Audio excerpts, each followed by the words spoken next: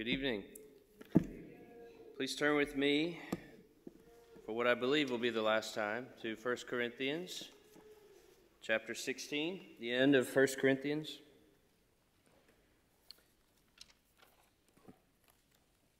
My aim is to finish up tonight. I haven't quite yet settled on where we'll head next, likely to the Old Testament. If you have strong feelings about that, you've got a week or two to let me know before we embark on another journey through another book. But let's begin by reading this closing section from Paul one more time. 1 Corinthians 16, starting in verse 5.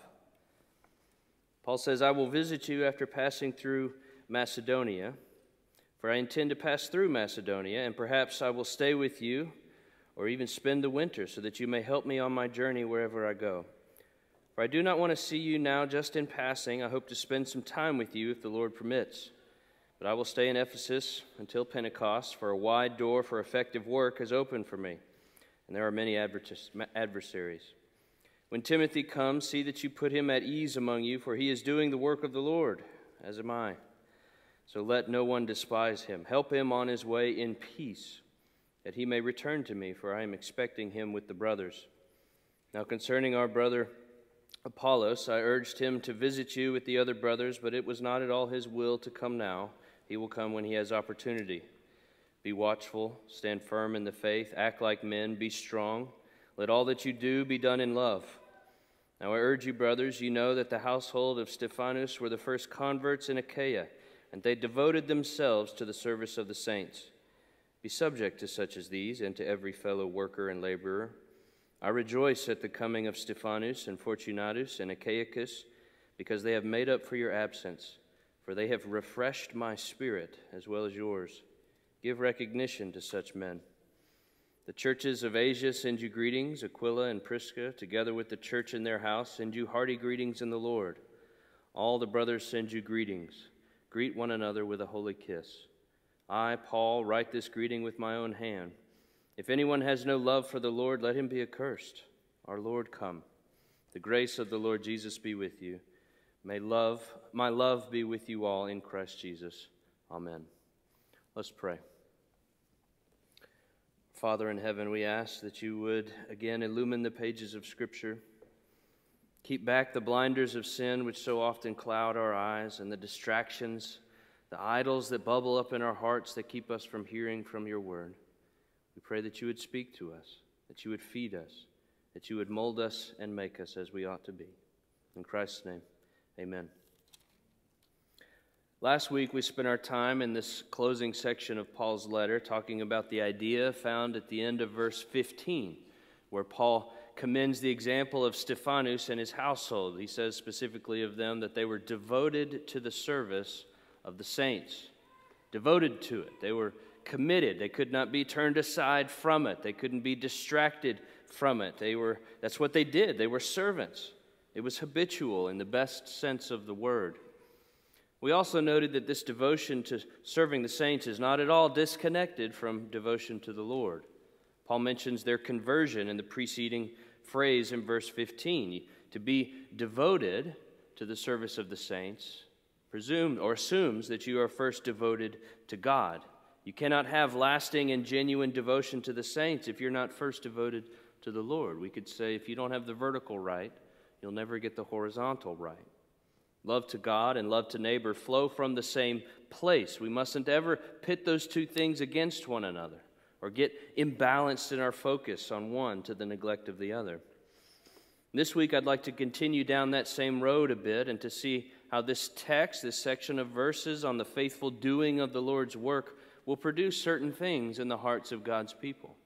Being devoted to the work of the Lord and to serving the saints will bear fruit. And the first of those fruit we can see in verse 18. Paul says, starting in verse 17, "I rejoice at the coming of Stephanus and Fortunatus and Achaicus, because they have made up for your absence, for they refreshed my spirit as well as yours." That phrase, they refreshed my spirit. That's what I want to think about at the first part of this sermon. When someone's doing the work of the Lord, they're motivated by genuine love to God and love to neighbor, they're devoted to the service of the saints, they will tend to have a certain effect on the souls of the saints around them. They'll be refreshing. They'll revive the spirit. We've all experienced that. We've been around certain saints that just seem to have a knack for making you feel great, feeling vibrant in soul. And conversely, we've all had dealings with people that seem to have the opposite effect, haven't we? People that seem to suck the life out of you, that are life-taking rather than life-giving. They drain you rather than fill you up. That kind of personality seems to only bring joy to a room when that said person leaves the room. And we don't want to be like that, do we? None of us want to have that effect. We want to have the godly effect of refreshing the souls of the people around us.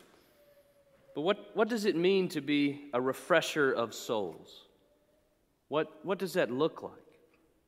Well, first, we can start with what it's not. To be a refresher of souls is not simply to have a particular kind of personality. It's not a particular personality type. Paul here is not commending the extroverts because they're all automatically refreshing.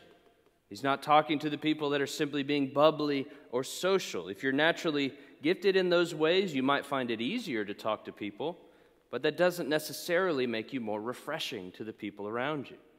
In fact, without self-control and the use of a tongue, an outgoing person might have greater negative effect in terms of refreshing. To be refreshing isn't limited to a kind of personality or to natural gifting. And certainly, some people are better at it than others, but it doesn't exclude everybody. It doesn't exclude anybody from the possibility of being refreshing. Second, being a refresher of souls is not synonymous with being an optimist. It's not being really positive. Refreshment is not found in mere optimism. There are some people, just from the way that they're wired from the very beginning, seem to be persistently optimistic. Whatever problems are going on around them, they just seem to keep on moving, keep plugging along, keep pressing on. They're like Dory in Finding Nemo, just keep swimming, just keep swimming. Right? Their favorite phrase might just be, don't worry, be happy, or Hakuna Matata. They even say encouraging things like, well, tomorrow will be a new day. Things are going to turn around. And there's something about that seems right, but take note that bare optimism is not necessarily Christian. There are plenty of pagans who are very optimistic about the future, and they have no reason to be. An optimist with pure optimism and nothing else is just well-wishing. He's making conjecture about what he hopes in the future, but he has nothing solid on which to base that optimism. He has no idea that tomorrow is going to be better than today. It may be worse. And so any kind of refreshing feeling that we might get from somebody that's merely an optimist, those feelings are fleeting because you're probably going to have another bad day. And the optimist has nothing more to offer you. They're just kind of sticking their head in the sand, hoping that things can't be this bad for too much longer. That's not hope. That's not Christian hope. Next, a third thing that might seem refreshing at first, but actually doesn't prove to be, is flattery. Flattery. Flattery is when somebody says a lot of nice things to your face, but they don't actually mean it. And flattery can feel very encouraging and refreshing for a time. It might be refreshing to your soul to hear all of this praise coming at you, all of this flattery, but in the end, flattery is actually destructive rather than restorative. Proverbs speaks in many ways about flattery, all of which are bad in the end.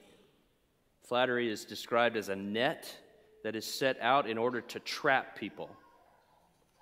Flattery brings ruin, the text says, and it comes from a deceitful heart. So flattery might feel very refreshing. It may look on the surface a lot like just simple encouragement, but it leads to ruin and death, Proverbs says. So don't fall for the trap that flatterers are your best friends simply because they tell you nice things. They're not concerned with refreshing your soul. They're actually doing the opposite. They're harming you. A fourth thing that seems refreshing at first but actually isn't is gossip. Gossip. Proverbs 18:8 describes the effect of gossip in the soul. It says that the words of a gossip are like juicy morsels and that go down into our inward parts. There's something about illicit knowledge that when it enters into our sinful ears, it's some kind of satisfying at a fleshly, ungodly level. And when that gossip seeps in, it can feel exciting, invigorating, which mimics the feeling of refreshment in our soul. But we have to remember that that's not real refreshment. It's the kind of exciting that the foolish man in Proverbs felt as he's being enticed by Lady Folly into her bedroom right before he goes to the grave. That's the kind of excitement that gossip provokes within us. It lures us in. And only after it's too late do we realize that gossip is actually poison. It offered life and refreshment, but it's given us death. Gossip promises life, but it only brings decay in our bones. However juicy it may be and however pleasing it might feel to the tongue and going down into the soul, it will never provide refreshment to your bones. Now, those are things that might seem refreshing at first, but actually fall short. There are all sorts of other things that we know are clearly not refreshing, that are in no way confused with refreshment. So here's a little mental exercise for you to do. Think about the people in your life who are the more difficult ones to love, the ones that struggle to refresh your soul. What kinds of things consistently mark those people? I've polled several people this week trying to see how my question lines up with other people, and they were strikingly similar across the board. And the first is pride is universally repulsive. It's not refreshing, and that's not surprising. It's impossible for a proud person to be refreshing to your soul because they like to talk about themselves too much. That's the only one they're concerned about. They talk about what they've done and how they're doing, all the great things going on in their life. Even when they try to comfort you when you're going through something hard, they almost immediately fail at it because they have a story that they need to tell you about how they were victorious through a similar trial, how they're so wise. And such self-centered people are draining to the people around them. They will struggle to refresh anyone. Second, people that are consistently cynical fail to refresh souls. People that are consistently cynical fail to refresh souls. This kind of person, they tend to describe themselves as a realist, right? I'm just going to shoot you straight. I call a spade a spade. Well, what they usually are doing is sinfully criticizing and being discouraging. They tend to be perpetually negative. They can't acknowledge, it's hard for them to even acknowledge anything positive, anything that's hopeful. They seem perpetually disgruntled and dissatisfied, always irritated, always complaining. And they fixate on the problems, and they're not really concerned to hear about solutions. They just want to grumble about the problem. You see this in Israel over and over and over in the history of God's people. Sometimes you've met the political cynic. He's never known a politician he was unafraid to slander. Sometimes it's a professional church member cynic who's never met a staff member or a church program that he wasn't afraid to critique, making sure not to lift a finger to help anything, just to critique.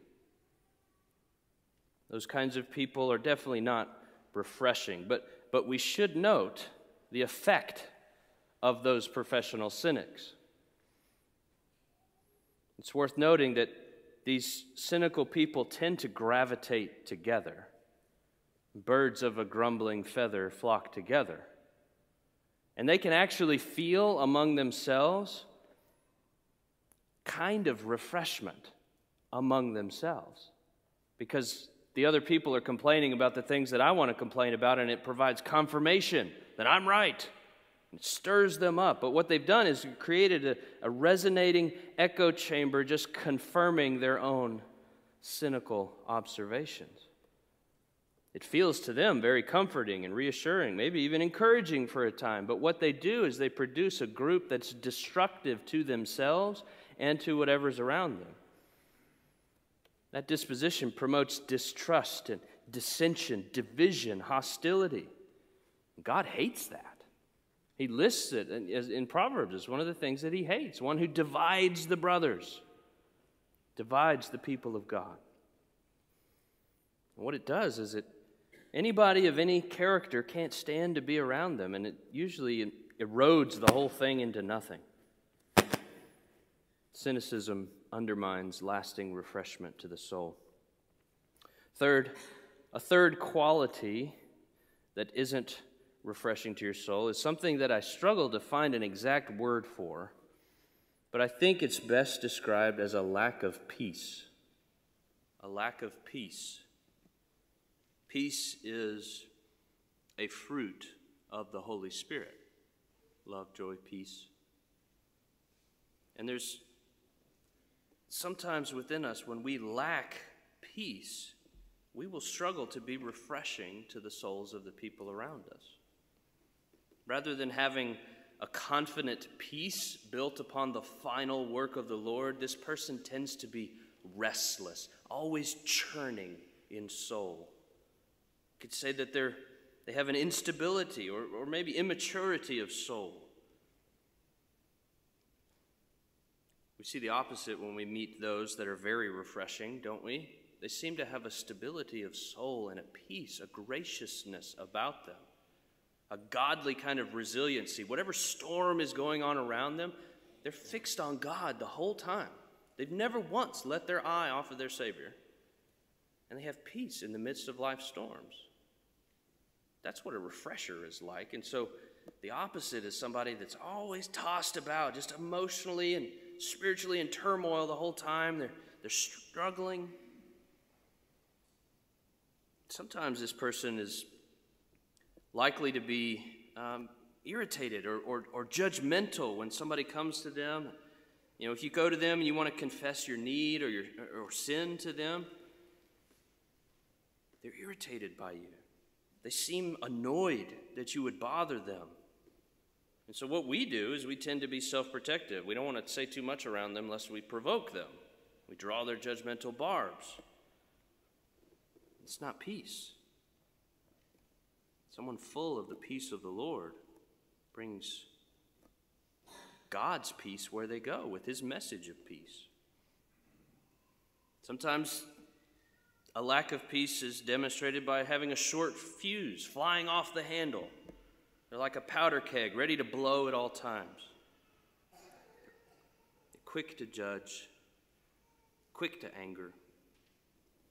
They're not peaceful. And if you act like that, it's no wonder that people don't feel refreshed around you, because they're on guard.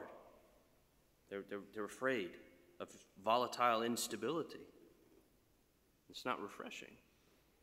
And so there's two short lists of unrefreshing things, kind of bare optimism, flattery, gossip, pride, cynicism, and a lack of peace.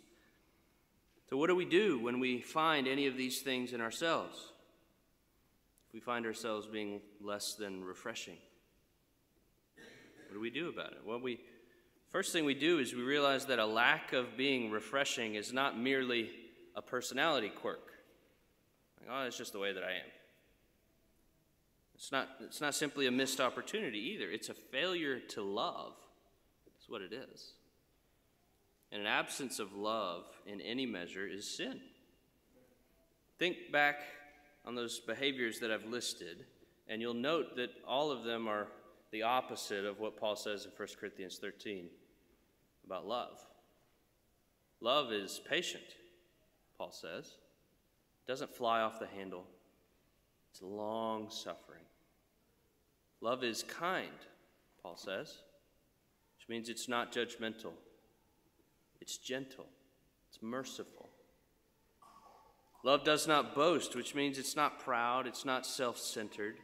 It doesn't want to dominate the conversation. Love doesn't insist on its own way, nor is it irritable or easily provoked. Rather, it's stable, fixed on the good of others, rather than demanding it gets its way. Love does not rejoice at wrongdoing, which is to say it's certainly never cynical. It's never complaining. Love doesn't grumble and whine. Rather, love rejoices in the truth. That means it's unwilling to deal in falsehoods. It would never consider flattery a godly use of the tongue. Loving is what we are called to be. And when we're not refreshing to the souls of others, it's usually because we have failed to love them well. That makes us feel guilty. Because failing to love is ungodliness, it's unrighteous, it's sinful, and so we need to be forgiven, we need to be restored. But before we get to that, we should ask ourselves, why? Why do we so often fail to refresh others? Pastor Jon English hasn't said anything revolutionary tonight. I know that I don't love people like I need to do. Why do I continue to fail in these ways? You see, we have selfishness within us that prevents us from being at peace ourselves. We have turbulence in our hearts that we're grasping for things that we want but that could never satisfy. We're seeking lasting satisfaction from things that were never meant to provide it. In short, we can't be refreshing, we can't be restful to the souls of people around us because our souls are not restful themselves. We haven't been restored. We haven't been refreshed. And this is where the good news of this passage comes in. You see, the language that Paul uses in this verse about refreshing, restoring, we could translate it, it's the same word that Jesus uses in Matthew 11:28 when he says, "Come to me and I will give you rest." I will give you rest for your souls. If you want to be a refresher of others, you need to be refreshed in Jesus first. He will give you a calmness, a peace, a restorative rest that will soothe your soul. We can never be restful and refreshing to others unless we have first been refreshed ourselves in Jesus Christ. Everything else will fall short. However encouraging we may try to be, we can never be a refresher of others unless we have first been refreshed in our own soul. And Jesus is the only one that can provide such a feeling of refreshment. Remember when he talked to the woman at the well in John 4? He said, "Everyone who drinks of this water, the water that he provides, will never be thirsty again." He can satisfy the parched soul that we are all born with, that craves for satisfaction. The longing that we have for fulfillment and for pleasure, it's all found in him. You see, we seek significance in this life through power and prestige. We seek to dominate others or to gossip about them or to make them bow. We seek satisfaction through relationships, and we're desperately worried about what other people think about us, and so we flatter them and build them up lest they say something mean to us and crush our soul. We seek fulfillment through feelings of self-importance, and so we pridefully look down upon others rather than actually dealing with our own inadequacies. Whatever the problem, the root is that we're seeking to be refreshed in all sorts of things that are not Jesus. We want to find rest in our souls through indulgence, through giving in to the appetites, through putting people in our lives or pushing people out of our lives, by dominating people. There's all sorts of things that we try and think will bring rest to our souls, and none of it will. Only Christ. Now, we are called to find our rest in Jesus, which he frames very clearly as a necessity. He says, "Come to me, and I will give you rest." If your soul is restless, your prescription is to go to Jesus. That means learn about him. Hear his message. Embrace it in your soul and plant it deep in your heart so that it can never be moved. hold on to him and trust in him. Believe what he says. And don't do it just because some preacher said it. That's Jesus' words saying, come to me. He's calling to you. That's his offer and his invitation. And when you come to Jesus, you will find rest and refreshment for your soul. Because the greatest sources of restlessness are all addressed in Jesus. Rest is an option because Christ takes the things that make you feel anxious and he handles them all. You worried about the future? Who you're going to marry, where you're going to go to school, or you got a doctor's appointment coming up, you're really worried about what he's going to say. You're worried about your children leaving the home, you're worried about this, worried about that. Jesus provides rest for your soul because when you come to Christ, the God of the universe has promised to work all things for your good. Not to work all the things out, to work all of them out for your good. That means on the last day, you won't be able to look back at your life and all the bad things that happened to you. From that perspective, you will say, no bad things happened to me when I came to God. Every single bad thing was for my good. Is your soul restless because you feel guilty and dirty? Because you feel defiled because of something you've done in your past? And come to Jesus and find rest for your soul. He is the spotless lamb, the perfect atoning sacrifice for sinners. And the New Testament says that your relationship with God will be characterized as peace. God will not be angry with you. In fact, the Lord of the universe will slam his gavel down on the bench and he will say, righteous. Christ's righteousness is accredited to your account. So what feelings can have? What can your feelings say in light of God saying that you are clean? So clean that he adopts you.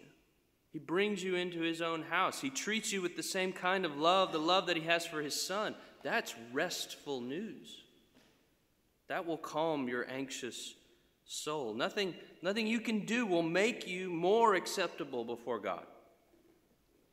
Nothing will be lacking from your account. God is perfectly satisfied with Christ's offering in your place, and nothing can take that away. No future event is going to revoke God's judgment. He's not going to say, whoopsies, I got that wrong. You're actually condemned. He can't do that. He won't do that. No circumstance is going to shake Christ's standing. And that firmness of future can provide a stability and a peace of soul, a restfulness of soul in you today. Do you have that kind of peace? Doesn't it sound wonderful to have that kind of peacefulness in your soul? To have a restful soul?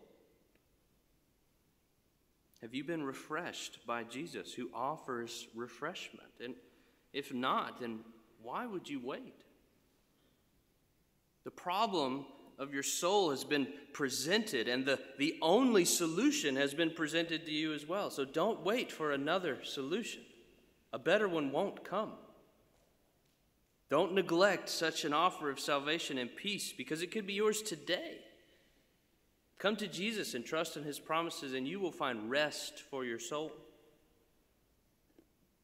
And for those of us who have experienced this rest, who are trusting in Jesus, but who find that we still need to grow in being refreshing to those around us, then we need to heed Christ's warning, his invitation rather, as well.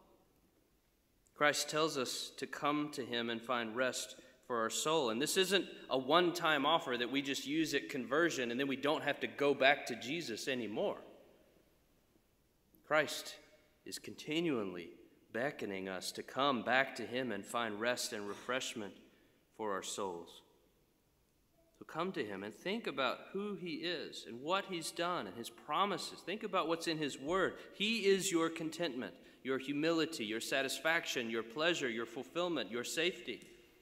And when your soul gets filled with that kind of spirit-refreshing truth, only then will we be ready to pour that kind of refreshment into others.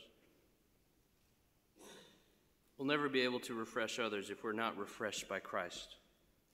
We can't share what we haven't tasted ourselves. And so let us be diligent to stay close to Christ, so that having first refreshed ourselves in his fountain, that we can then take that same refreshment and share it with others. Now, moving on to a final point, excuse me, which is the manner in which this devotion to the saints will be expressed. If the effect of the devotion that we have to service of the saints is that the saints' spirits are refreshed, the manner in which our devotion will be expressed is with godly affection. Godly affection ought to mark our doing of the Lord's work. We see examples of Paul's godly affection throughout this letter, but especially in this closing chapter. In verse 19, he lists several groups who send their greetings. Aquila and Prisca, we can read about them in Acts 18. They are hosting a church in their home, which Paul mentions also in Romans 16.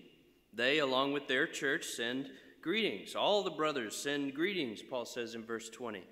They're not indifferent to the work of God being done in other places. They're eager to hear of the work, to send encouragement, to send greetings, not like some kind of trivial politeness or social expectation. They're fellow laborers, and it's encouraging to laborers to see brothers and sisters around them succeeding faithfully in the work of the Lord. They're united by the work and by shared affection. And Paul even commends at the end of verse 20 the showing of Christian affection. He says, "Greet one another with a holy kiss." And Paul's not commending something illicit here. There's nothing unusual about what he's doing. The kiss, usually done twice, once on each cheek, was a standard greeting for both men and women at the time, much like it is in parts of Europe, in France, Italy. It was a standard social convention. It's not too dissimilar from our shaking of hands or giving a hug. The point that Paul was making was less about the exact physical expression of the affection, but more the heart behind it. What makes the holy kiss holy is not the kiss, but the Holy One giving it. That's what's important. There's a necessarily physical expression of physical affection, which is appropriate. And its significance is often seen even more sharply when it is removed. If you were to come in and a man were to rudely refuse to shake your hand, you'd likely be offended, and rightfully so. The expression of affection is significant, and so Paul encourages them to express their affection. And we should reflect here for a moment to make sure we're doing a good job at this. Are we warmly greeting others, both we know, those that we know, and those that we don't know, when we gather together? Am I hospitable in my disposition, or am I cold and aloof? Some of us are better at this than others, but I think we can all grow in this area. Further, I think it's worth reflecting upon this verse and the expression of affection that Paul is commending, and seeing how such an expectation could never be met by occasional church fellowship. If you're never, or if you're rarely among the body, you lack the opportunity to express godly affection. Indeed, not only can you not show affection in a physical way, you're actually communicating the opposite. Because if my fellowship with you is so unimportant to me that I won't bother gathering with the body of Christ to worship, what does that communicate about my love, about my affection towards you? It communicates a lack of it, a lack of affection. You're not important enough for me to bother with coming to worship. That's what's communicated by people who willfully choose to avoid gathering with the body of Christ. I'm so glad that Christ did not act that way. He walked among his people. He showed his affection with his actions and his words. He gave up his whole life in order that people might see his affection towards them. So let us not forget to show our affection towards one another in godly ways. Refresh your soul in Christ, and then refresh others with godly affection. And tonight we will close with a significant reminder of bodily affection. Christ offers a picture of his body and his blood at the Lord's table, an ongoing reminder of his affection, his love towards his bride. But he doesn't merely offer us a holy kiss. He offers up his own body so that through his experience of punishment, we might experience peace in our souls. Through his anguish of spirit, we might be refreshed in spirit. And so if you're like the saints of Acts 2, devoted to the apostles' teaching and to fellowship and to the breaking of bread and to prayer, then we invite you to join us at the Lord's table. After I pray, we'll make our way to the center aisle and then come up and receive the elements, returning to your seats around the side. We'll also have someone walking around serving the elements to those who are unable to come to the table. We'll hold the elements and we'll all partake together at the very end. I'll pray and then our table servants will come. Father, we thank you for Christ, who